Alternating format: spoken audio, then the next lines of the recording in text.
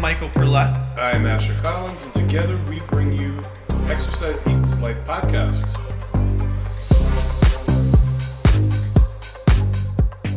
Thank you for tuning in to the Exercise Equals Life podcast. Today we are joined by Dr. Michelle Boland from Massachusetts. Hi. Hey. That's right, all the way from Massachusetts. Woo! On this nice spring-like day. Yeah, it's incredible. I wonder if we're even going to get winter this year. We got like 2 light dustings, and that was pretty much it. It's just really bizarre. I am really good with that. I mean, Me too. I just am. It can piddle rain all it wants until spring kicks in, but as long as I don't have to whip out the shovels, I'm totally golden with that. Yeah, I feel bad for we're winter sport people because they haven't been able to ski at all. And I'm just like, well, good thing, I'm not really a winter sport person, so it works out kind of well. No, Definitely a rough season for them. if you ever saw me on skis, you would understand that that is not for me. Kevorkian death sliders, I was the guy. I do lodge really well. I'm awesome in the lodge. A nice break for lunch, and then Yeah, a post-lunch break. Yeah. that's it. Yeah. That's the extent of my talent with that. Yeah, I didn't. So where did you and Michael bump into each other? Oh, we bumped into each other Yes. at the NSCA Coaches Conference in North Carolina. And I was there. Recently in Charlotte. Yep, in Charlotte. I was there presenting and then attending, and I think we bumped into each other too. Hitting the Whole Foods hot bar line Multiple times. Exactly. Yeah. It was once we bumped into each other in front of Whole Foods, and then on the actual hot bar line. Yeah.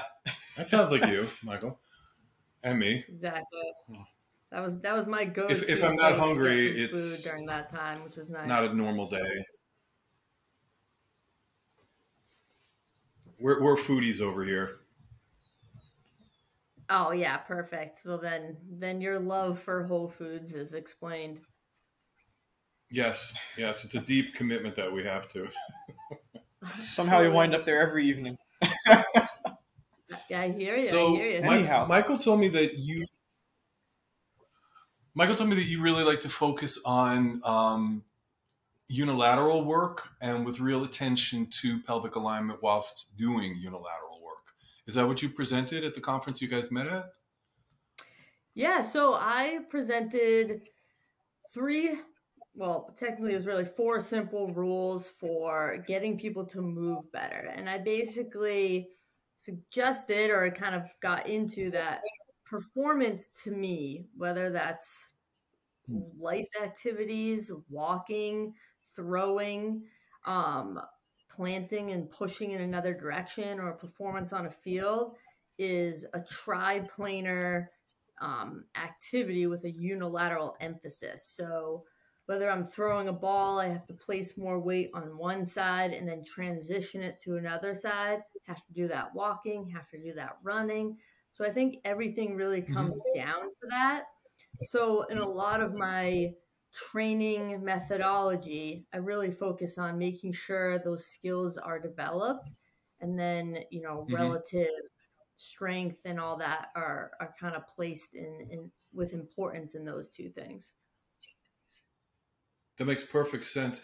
It also kind of, I'm thinking as a clinician, being an OT, it could stave off a lot of, mid-thoracic and lumbar and sacral pain down the road from either anterior, posterior pelvic tilts, or the one that actually I dread is like a lateral tilt.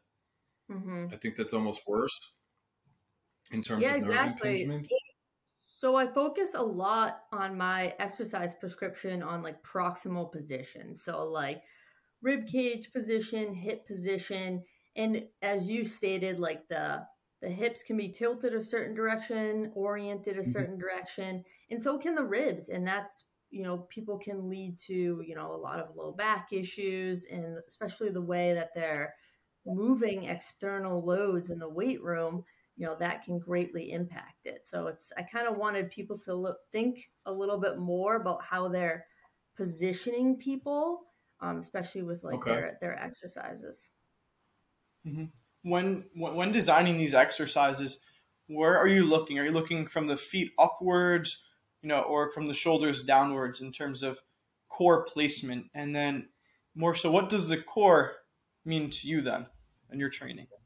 That's a great question. I would say probably the core is really the area between the thoracic and pelvic diaphragm. So that, contains a lot of organs that affect movement and kind of allows us to be able to create this kind of like piston atmosphere with these internal forces. And as long as those diaphragms are in like good positions, our rib cage, our bony structures, and our pelvis are typically in good condition.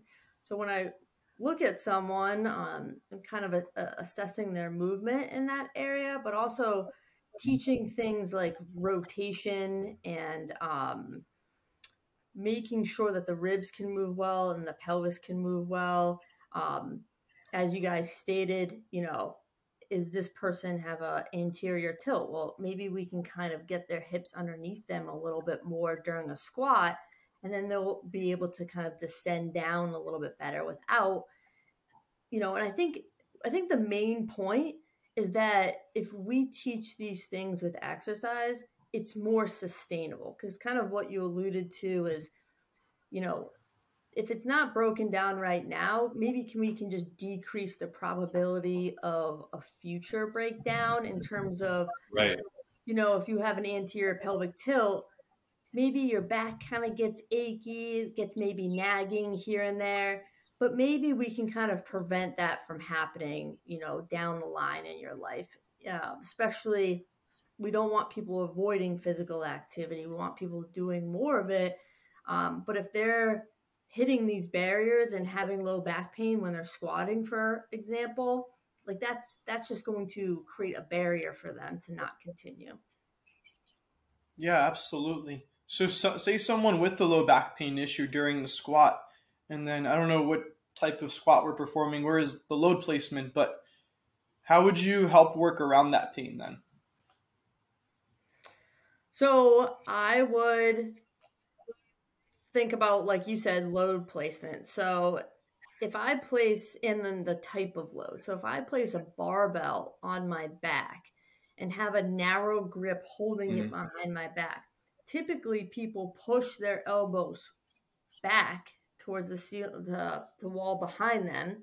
And what that's going to do, it's going to push their chest forward, and it's going to create a big arch in their low back. That's typically what you see. However, if you take Yeah. that same barbell and have them have their elbows out in front, their palms facing their face, and you place that barbell between their elbows, or a front squat, typically what's happening is that's going to allow them to drop their ribs down and use their abs more to stabilize them, and it's in a better position or more advantageous position to get their hips underneath them instead of shooting them back as they squat.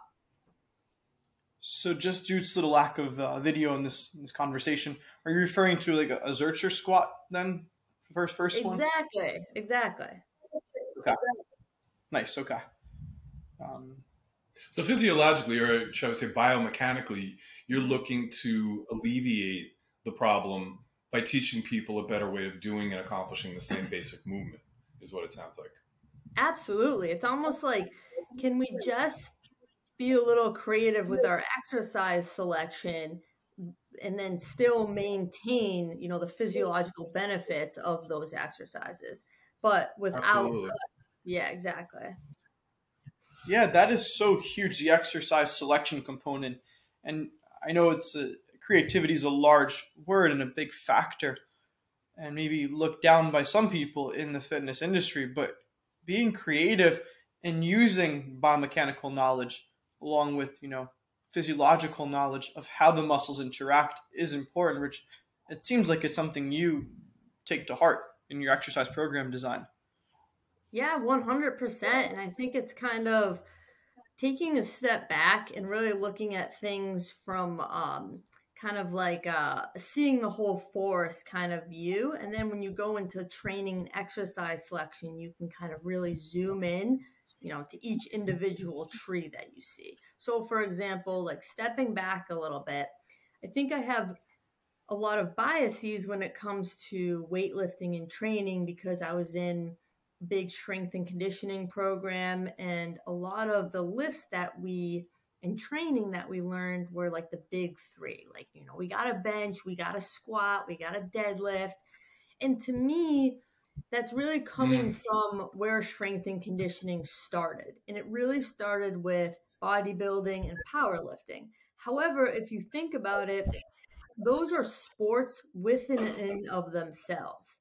So if we take those and we only really care about those kinds of things, well, we're really just teaching people how to get better at those sports or objective increases in numbers. But it's like, okay, well, if someone's not really into powerlifting or bodybuilding, maybe they play a multi-directional speed sport or they're just a general population client, you know, those things, that helpful if the person is also experiencing some kind of movement issues.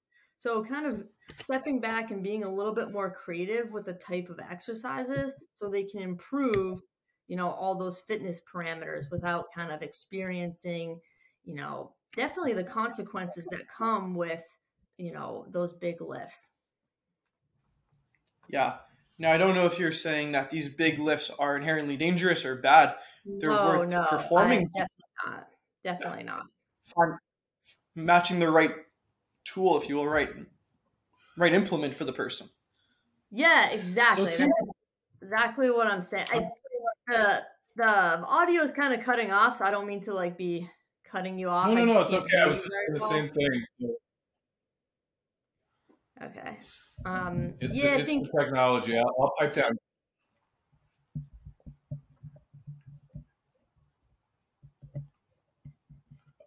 can Well, you what still it hear me? seems to me, and I think it's genius.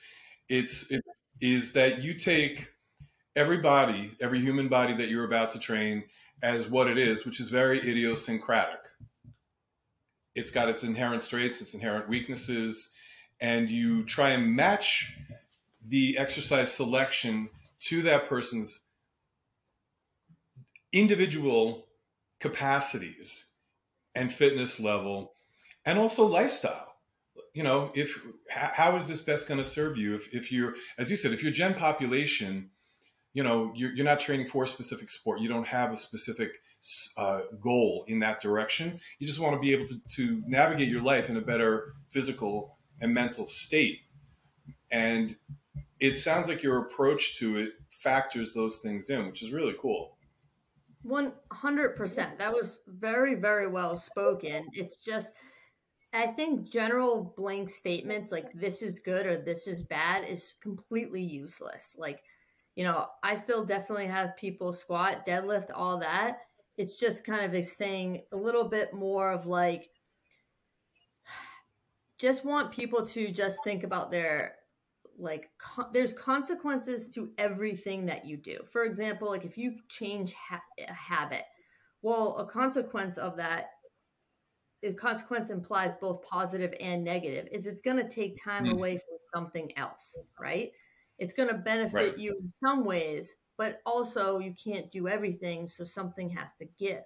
So same thing with deadlifting. If you deadlift really heavy and just want to do heavy load, heavy volume, and kind of like keep moving up your load, that's awesome. That's great. That's, if that's your goal, that's fantastic.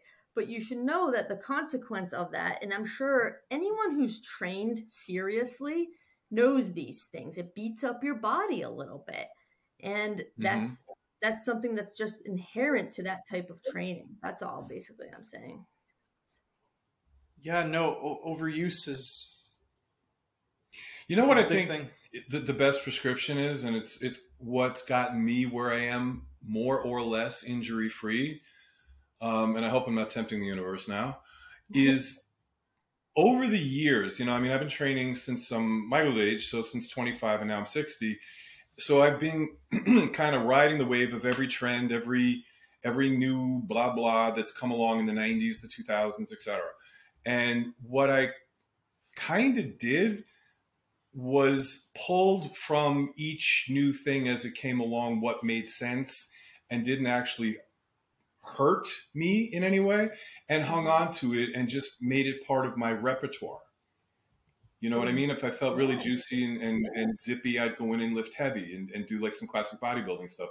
If I didn't, I would navigate towards something else. But I'm going to pass on to everybody who's listening the most solid piece of advice I ever got in my life when I was younger from a man my age. And he said, if you ever do a movement, an exercise, and you feel pain in a joint as opposed to the belly of the muscles you're exercising, it's not for you, even if you're doing it to the best that you can, and it's actually accurate. It does not suit your mechanics.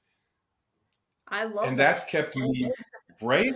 That has kept me injury free. So like when I wandered towards Olympic moves, my body freaking hated it. Hated it. I'm 6'2". I have a very long spine. You know, I'm a giraffe. You know what I mean? And it just doesn't work for me. So I'm like, okay, so that does not work for me. And I abandoned it and never looked back. So I think if we do our jobs really, really well, we're trying to educate people along a broad repertoire of things. They're so confused to begin with because there seems to be conflicting information out there. Whereas in reality, it all actually works to the degree that you do it well, but you got to pick and choose your poisons. It's like a buffet. Exactly. And you can't be so emotionally invested into one exercise because there's hundreds of exercises. There's so many ways that you can squat, right? And it's like, okay, it's Right. not saying that you can't squat. It's just maybe you should do it a different way. Yes. Yeah. I mean, building off the squat, what is your go-to squat stance load position type then for yourself? Or So my kind of training goal has to do in related to the sport of running. So I do a lot of things in a split stance. So I'm doing a lot of split squat variations. For my clientele, I'm definitely wanting them to do well with the split squat. Excuse me, a goblet squat before I kind of move on.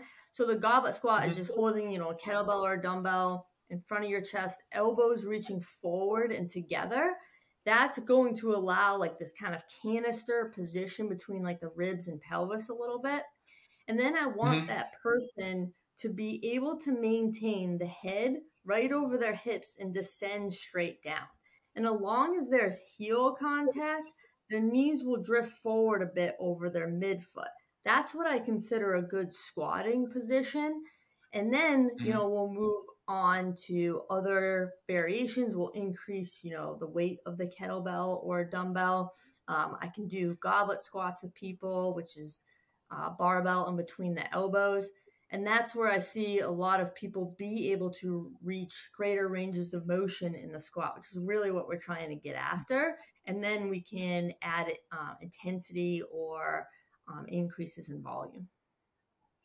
yeah, no, it sounds like a really nice progression. Well, you have a love affair with goblet.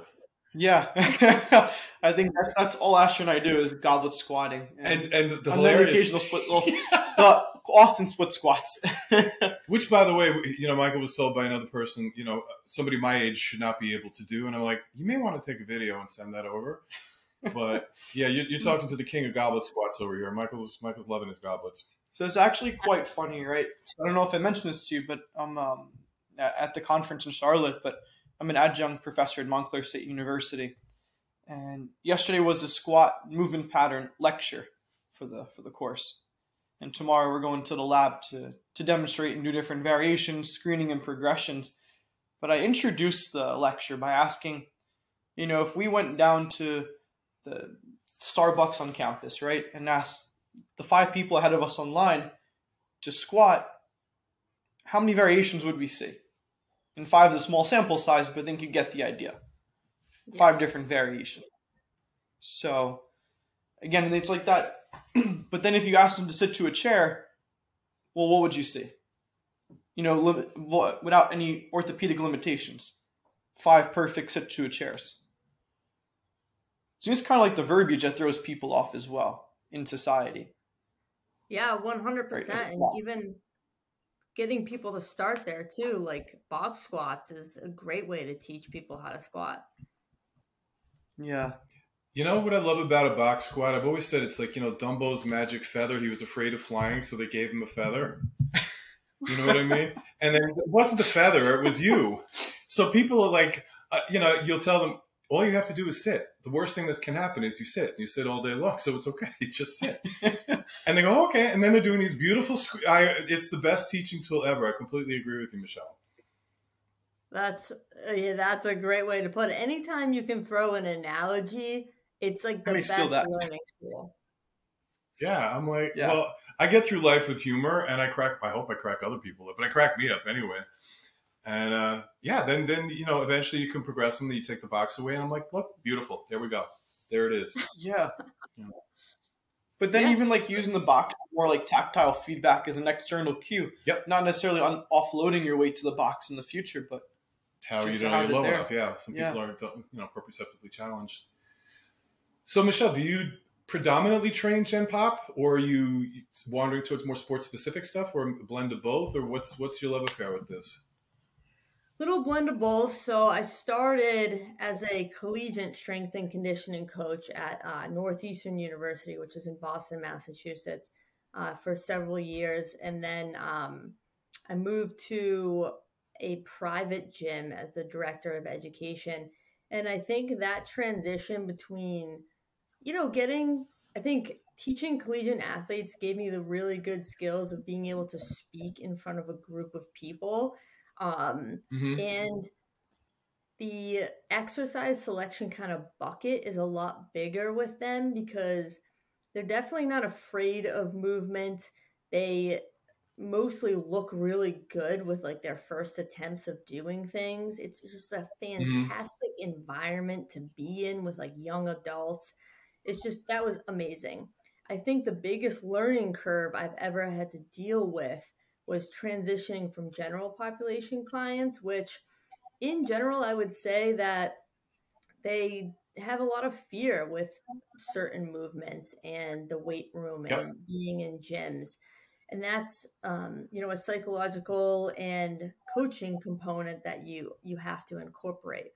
And then now I work for my own company called Michelle Boland Training, and I typically, 95% of the people I work with are general population clients. And then in the Mm-hmm. summer, I'll get a lot of collegiate and professional ice hockey players and professional soccer players. So I Gotcha. kind of have a few months of fun, and then it's back to working with Gen Pop, which it is fun, but you spice it up a little bit. Well, I always liken, training an elite athlete is like you just said, it's just so much fun because you got this like rapidly focused individual who's like looking at you like, bring it, challenge me, And that's sort of the flip of Gen Pop. And you touched on something that is really near and dear to our collective heart here.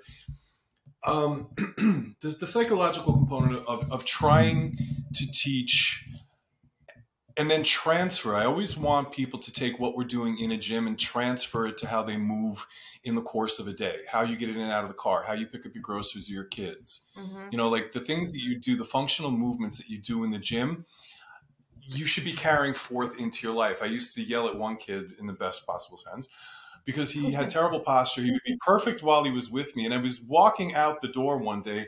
There came the slump shoulders because he was very tall. And I'm like, stand up! It was hilarious. But I agree with you. I think that we need to be addressing the psychological component of training Gen Pop. It's there, especially if you're getting people who are in their 30s and 40s and 50s who are now running into health issues, and you may as well have beamed them to Mars. Like being in our world, the world that you and I and Michael love, is like an alien planet, and they're hideously uncomfortable. And I almost feel like the first couple of sessions are just establishing that rapport, that trust, telling him, I get it. This is hard and this is weird. I get it. I completely get it. They have to trust you. Exactly. That you're really invested in them. Yes, 100%. And how do you find how do you find that? What's your path to that? We're all different persons, but like, what's your path to getting that sense of rapport and trust? Um, Getting them to do something successfully as much as possible. Um, so making sure everything's kind of very simple in the beginning and pointing out, when they succeed and, when they do something well. Um, Mm-hmm. and then also making sure you're careful with the language that comes out of your mouth in terms of it's not saying, hey, let's use your good leg, or this squat's bad for you. This squat is the only way to do it. That exercise will hurt you. Things like that people internalize, and they probably are entering in with a lot of those things already internalized. Like the gym is, I'm not going to belong, or I'm going to hurt my knees if I do lunges, things like that. So kind of trying to really be careful of how you word things and work around things is a huge example. Also, the difference between people who have had some sort of training history early on in their life or sport history, they really understand their body a lot more, like how to move it well. But a lot of the people that I work with never really had that early training or sports experience. They have Mm-hmm. no relationship with their body. So even just, feeling that their quad muscles are working is like a very foreign concept to them. So, just starting as slow as possible and getting them to notice things is also key. You know something? I was sitting here like jumping up and down. Yes, yes, yes to everything you said. Like we're athletes, right? And I love what you said. Once an athlete, always an athlete. I tell people who are deconditioned in their 40s, if you ever play college ball or whatever, you're in there. We just got to wake it up. But yes, for those that didn't have that experience, the three of us sitting here talking live so intimately within this body. You know what I'm saying? We know it's Mm-hmm. good days, it's bad days. We can do what it doesn't like to do. All of those things. So for us, I think it's critical as professionals to do what you do and slow down Mm-hmm. and remember what it's like be empathetic to what it's like for somebody who has never had those physical and psychological sensations or experiences from human movement. And Yeah, I agree with you. exactly. The avoidance of negative verbiage is tricky. You really have to get good at it because you don't realize you're saying it. As a clinician, it was beaten into me. Like there's no such thing as a good leg. It's the alternate leg.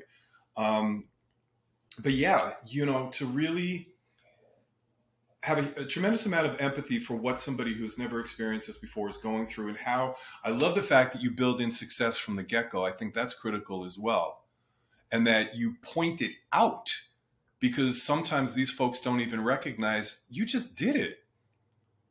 You should be jumping up and down. You did it. You actually brought it off. That's awesome. And kind Yes. of leave everybody with a win. Yeah, exactly. And being like, "Oh, I actually did that well." Like they'll feel successful leaving, and they're more likely to come back with that as well. It's Exactly. huge buy-in right there. Yep, yep, yep. And it's almost like I feel the public is discouraged, right? They'll come to someone like you who's a professional and you know your industry. And if they've trained somewhere else prior, speaking to general population, would a so-so personal trainer who just, passed an exam one morning and they're now a trainer, well, they lost hope. And it is that negative environment they were placed in. So it's a big undertaking, right? Training, training somebody new. Yeah, it definitely is. Um, and like you said, it's the relationship is definitely key there, because the idea is that you want them to keep coming back and be able to sustain what they're doing.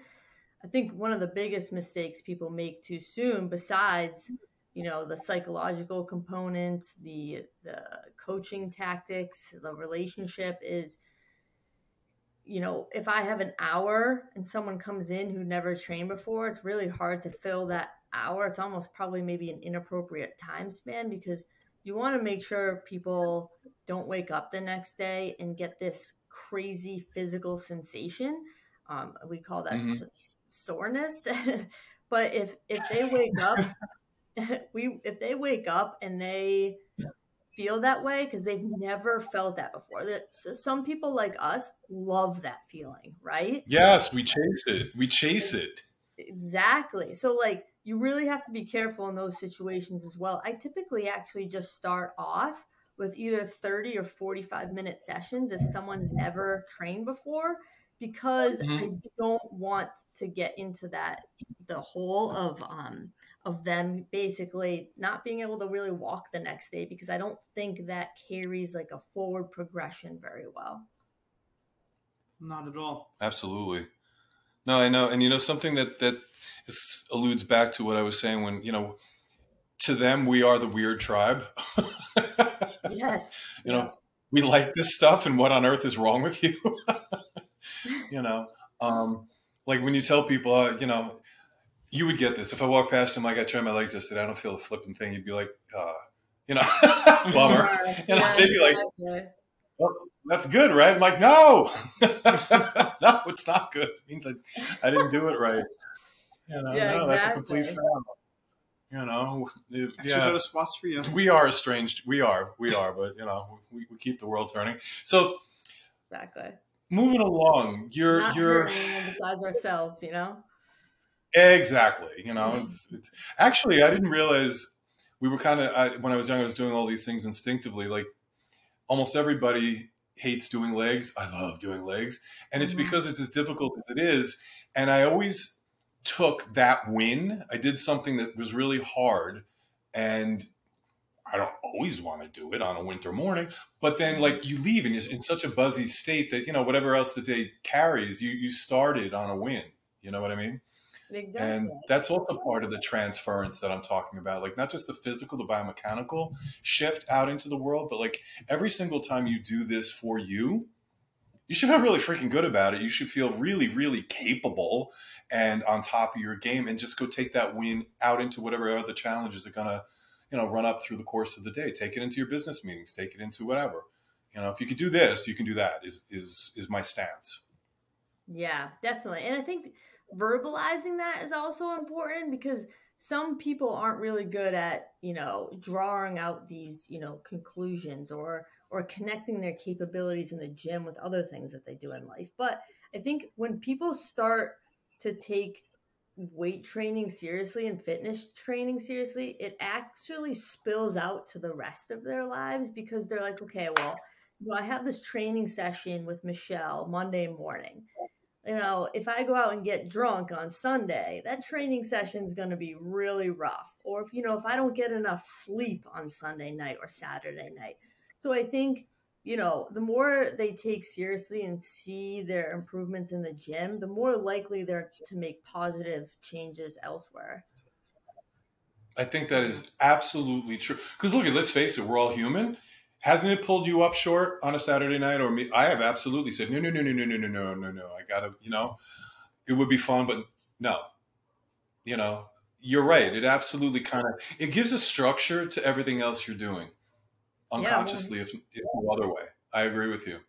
It does definitely. guide you to the better decisions ultimately. Absolutely. And since Michael and I have a serious, serious pastry slash cake slash bakery issue going on here, Maybe some Whole Foods involved again.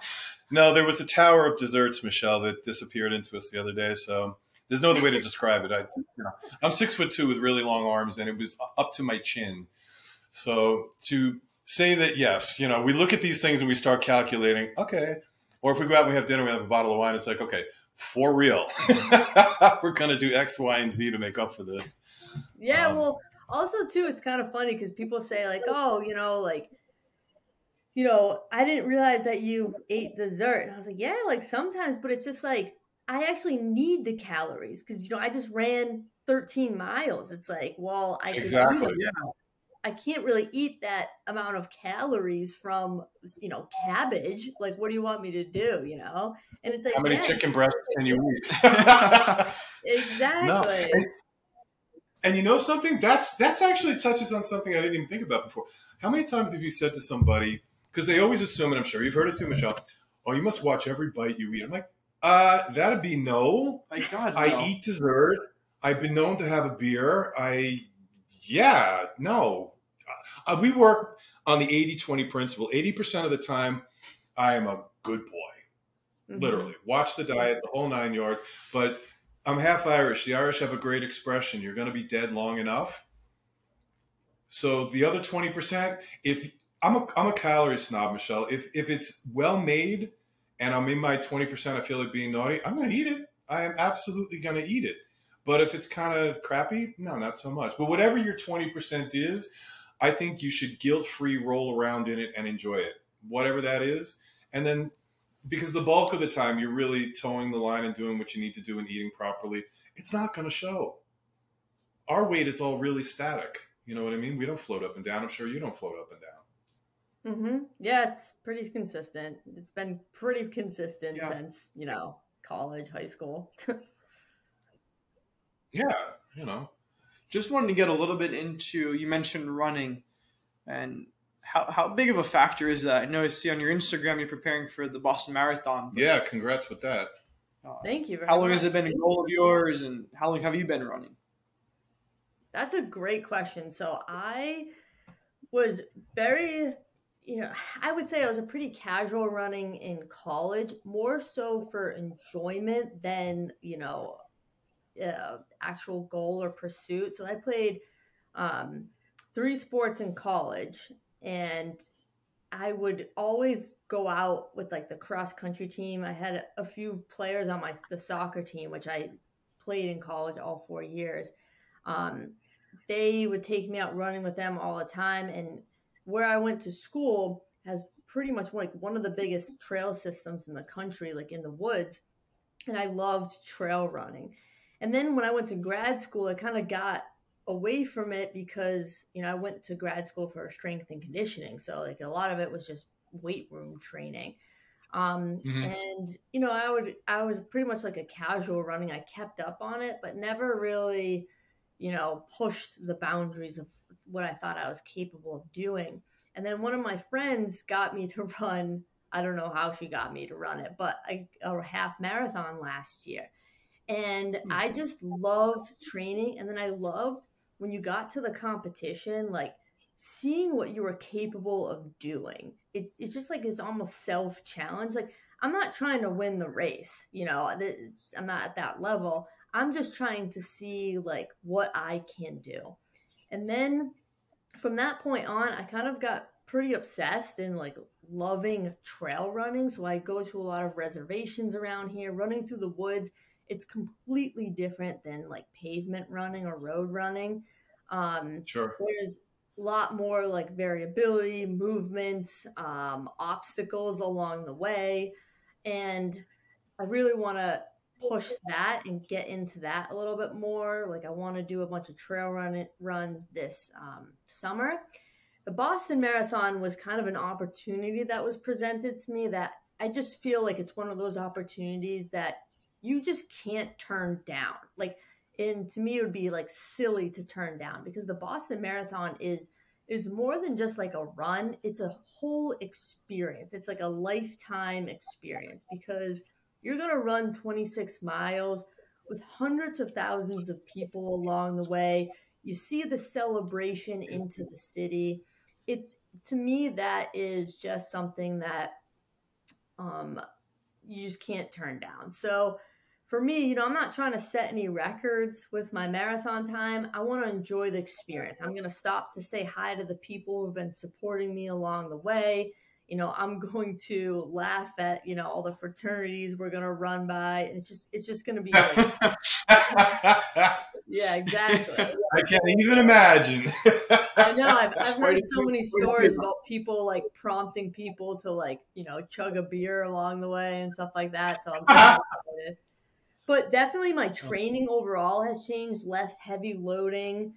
more things that support like my running training. So, stuff in the weight room and my fitness have really kind of had to be altered through all that like running volume. But it's been such a great experience. What a freaking accomplishment. I mean, I have to tell you, I could get on to this day a bike and I will cycle, and I'm not exaggerating, 30, 40 miles in the course of a day at the Jersey Shore or whatever. Mm-hmm. No worries, no bother. Big quads, big glutes, good to go. I run like a Clydesdale. I have tried in my 20s, my 30s, my 40s. This past summer, most recently. Oh my God. It was, we were toying with the idea of a Spartan, and everything was going swimmingly. Everything was great. And then Mike takes me out to do road work. He's like, God. And I'm like, it was horrifying. And I'm like, paved trail too. oh yeah. No, like really. It was pretty. There was lampposts as well. He tried. He did, the sneakers, the whole bit. Now he's like, wow, you really stink. And I'm like, so I admire anybody who can just make a decision to do what you're doing and make it work. My body is just like, no, that's not what we do. No, sorry. Well, good thing it rained on the day of the Spartan, so we actually got out of it. Yes. No, the universe smiled on me. It makes perfect sense. People are built like structurally very different, and it biases them towards being good at things. So like, from all that you've kind of said, you seem like, a strong dude, and you're probably good at lifting weights because of like your structure. Oh, yeah. But we probably have the polar opposite structure where I'm like very narrow, and like every time you see a cross country runner, like what are they? They're very like narrow. They have narrow hips equal to like narrow shoulders, and that creates what we talked about in their thorax or core, like a pumping system through that. And people who are weightlifters tend to have wide shoulders, wide hips, and like the width is a little bit wider. So instead of vertically tall, they're a little bit wider side to side. And that allows you to create like a lot of compression in your system to move external loads. So it's like, yeah, like someone like built like that is never going to be like a long distance runner, no matter like how much, they train. It's just going to be more difficult for them. You just literally painted a picture of what I look like and what I do. And what the opposite of that is. It was beautifully said. I had a buddy years ago who his stride was so efficient. He would lope and 15 feet would disappear. But he was a reed. Yes, narrow hips, narrow shoulders, everything you just said. And I'm like, well, I'll see you when you get back, because that's not a shot at keeping up with you. Yeah. The key word from that last sentence you said, I think, was compression, right? You have the compression and expansion ideology. Could you tap into that a little bit, please? Good question. Yeah, so this is really I'm not crazy about speaking for other people, but this is a lot of the stuff that I've learned from, and I highly suggest people to learn from as well. The guy named Bill Hartman, he's in Indiana, and he, from all of his knowledge and experience, he's kind of created and teaches a model of, how to look at the human body.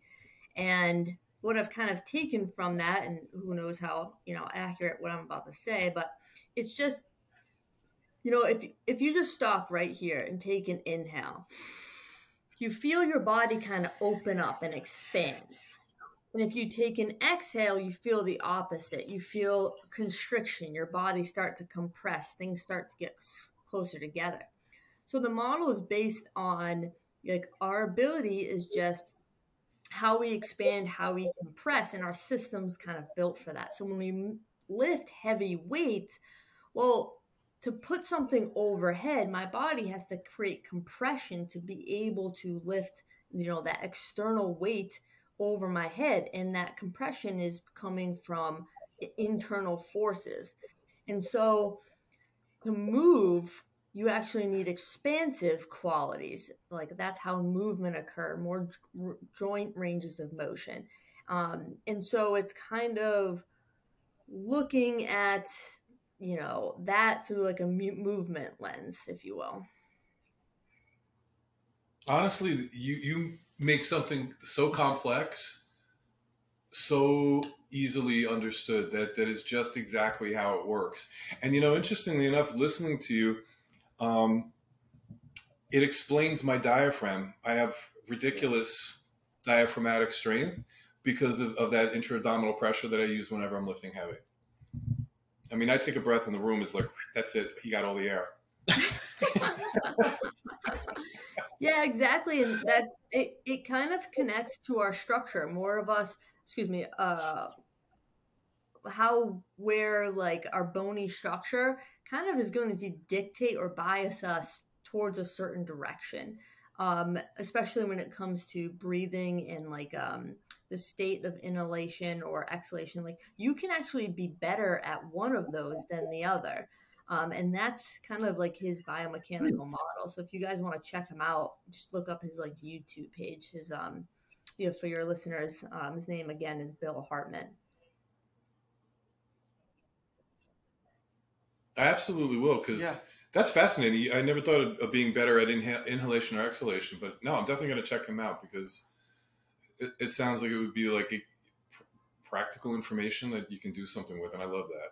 Yeah, thank you for sharing. Yeah, it goes back to all that stuff we talked about in the beginning, just like using that information to like really dictate, your exercise selection for people. It can be pretty helpful to get people to move better, Absolutely. So, in terms of we've collectively been really cool about doing somewhat of a dive into your history. At this point, do you have other kind of, if you will, hidden areas of expertise, other side certifications, if you will, that you have gotten into, that you're weaving into what you're doing in the main sense of your work now? You cut off a little bit. You cut off a little bit. Do you have any Sorry. Okay. In other words, using me as an example, I come to this career. This is my fourth and final, my final one. But I've integrated lots of things from my prior careers, and they're very diverse. Telecommunications, arts, yada yada yada. So, but I've known over time that I'm using one way or the other skill sets that I've picked up along the way from these other very divergent careers. So, do you feel like you're integrating anything outside of almost health and fitness into the work that you're doing at this point? Because as we hit a certain point in life, we start to get really sophisticated at synthesizing different parts of ourselves into our work now. So do you feel any influences outside of health and fitness per se that you weave into your work that is effective? Yeah, that makes perfect sense. I think through fitness, I've gotten better at the skill of presenting and talking in front of people. And so I'm, trying to do more of that. I have gotten really interested in putting on events, marketing for events, doing everything that it takes to put it together. I even created my own health and performance seminar kind of weekend, and it gets CEUs from other institutions who people can use to go to get reinstated in their certifications and licenses and things like that. It's called the Boston Health and Performance Summit, and it's June 10th and 11th this year. And I bring together people who I think are the best at what they do and offer so much information. And not only that, but I think the value is one step further, where it's like, okay, provide people actionable steps and how to use that information, because I think that falls in line with my academic history and kind of seeing the mistakes people sometimes make when it comes to learning and teaching. And then how can I say, I'm going to create a really good seminar? Because a lot of people can do that. You just have to get a bunch of people to speak. But it's okay, taking that step further, how can I teach people to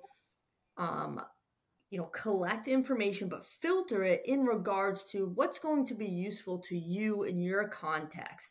And I've also created a course called the strategy course group classroom, which I'm running a group of people through right now to go through that exact process. Like collect and organize all of your information experiences into something that can help you make decisions easier, can be more useful and more efficient for your process. So I think teaching, I would probably say, is also bleeding over into other things. Yes, because it is all about building a future and seeing what's going to be sustainable as a profession over time, and that definitely needs to evolve over time. Yeah, there's quite a bit of untapped educational availability in terms of providing different resources, and you are providing a seminar and a certification course, right? I mean, that's huge. And I feel like we're at some kind of in a good way, in a great way, actually, tipping point. And Michael and I talk about this a lot. His degree is exercise physiology, and I'm an occupational therapist. I work obviously really closely with physical therapists and the whole the health side of things.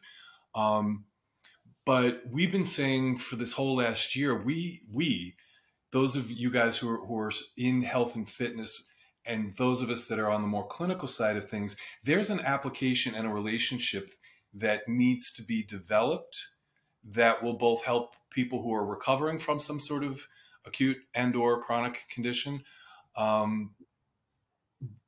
but also just kind of help the entire Gen Pop to get into a better state, to kind of flip the American paradigm right now where it's really the numbers are not good. But I feel the tipping point I'm referring to is that quote unquote non-clinicians and exercise folks are starting to see that it's time to do something together. That there's a meeting point that we're all, I think, trying to get to. What's your feeling on that? Yeah, no, I agree with you. But I also think it's like, what can you do for the next generation coming after you? And I do think it's more of like the integration as well. But I view it as, people who are older kind of always complain about younger generation and all this and that. They have it so easy. Well, it's like, yeah, like we're a part of that, and we should kind of take pride in that. Like we're using our experiences and wisdom, and we should create something that helps them, right? Make things easier to not have to make the same mistakes that we made, or to help them learn something that we didn't know at their age. And that's how like the industry progresses over time. And that's kind of how I view Agreed. it. Yeah, it's like a legacy. What's your legacy? What's your professional legacy, I should say? Yeah, it makes You know? exact. Yeah. And I think about that a lot as well. I'm at the age where you would be thinking about it a lot as well. Yeah. Yeah. I mean, It just starts with those small day-to-day changes that you help those nearest you. yeah. And there's a great payback to that too, because when I decided to do this, it was because I wanted to do work for the remainder of my life that at the end of the day, and they're not always easy days, you still knew that like there was a handful of people who were really in better shape because you were on the planet. Mm-hmm. So in a sense, it's a very self-fulfilling, positive career that we're all involved in our own way. Exactly. And it's so interesting because I think the just how younger adults view what a career or a profession needs to be is evolving, where it's like, especially as trainers, there's really only a couple career paths. Now I feel like, especially where it's like entrepreneurship, you can really do anything and supplement your job or your past passion with something else. So it's a very exciting time, I think. I agree, Yeah, 100%. agree with you on that too. Well, this has been a ball, Yeah, and no, really, and so informative. Perfect. Good. is Yeah, there no, but What's yeah. the best way for anybody to get in touch with you for your seminars and for anything else to? What's the best contact info for you? Oh, and so I post Most of my stuff, most of my content on Instagram, which is at dr.michelleboland. My email is mboland@michelleboland-training.com. That's also my website, michelleboland-training.com. So feel free to reach out with any questions.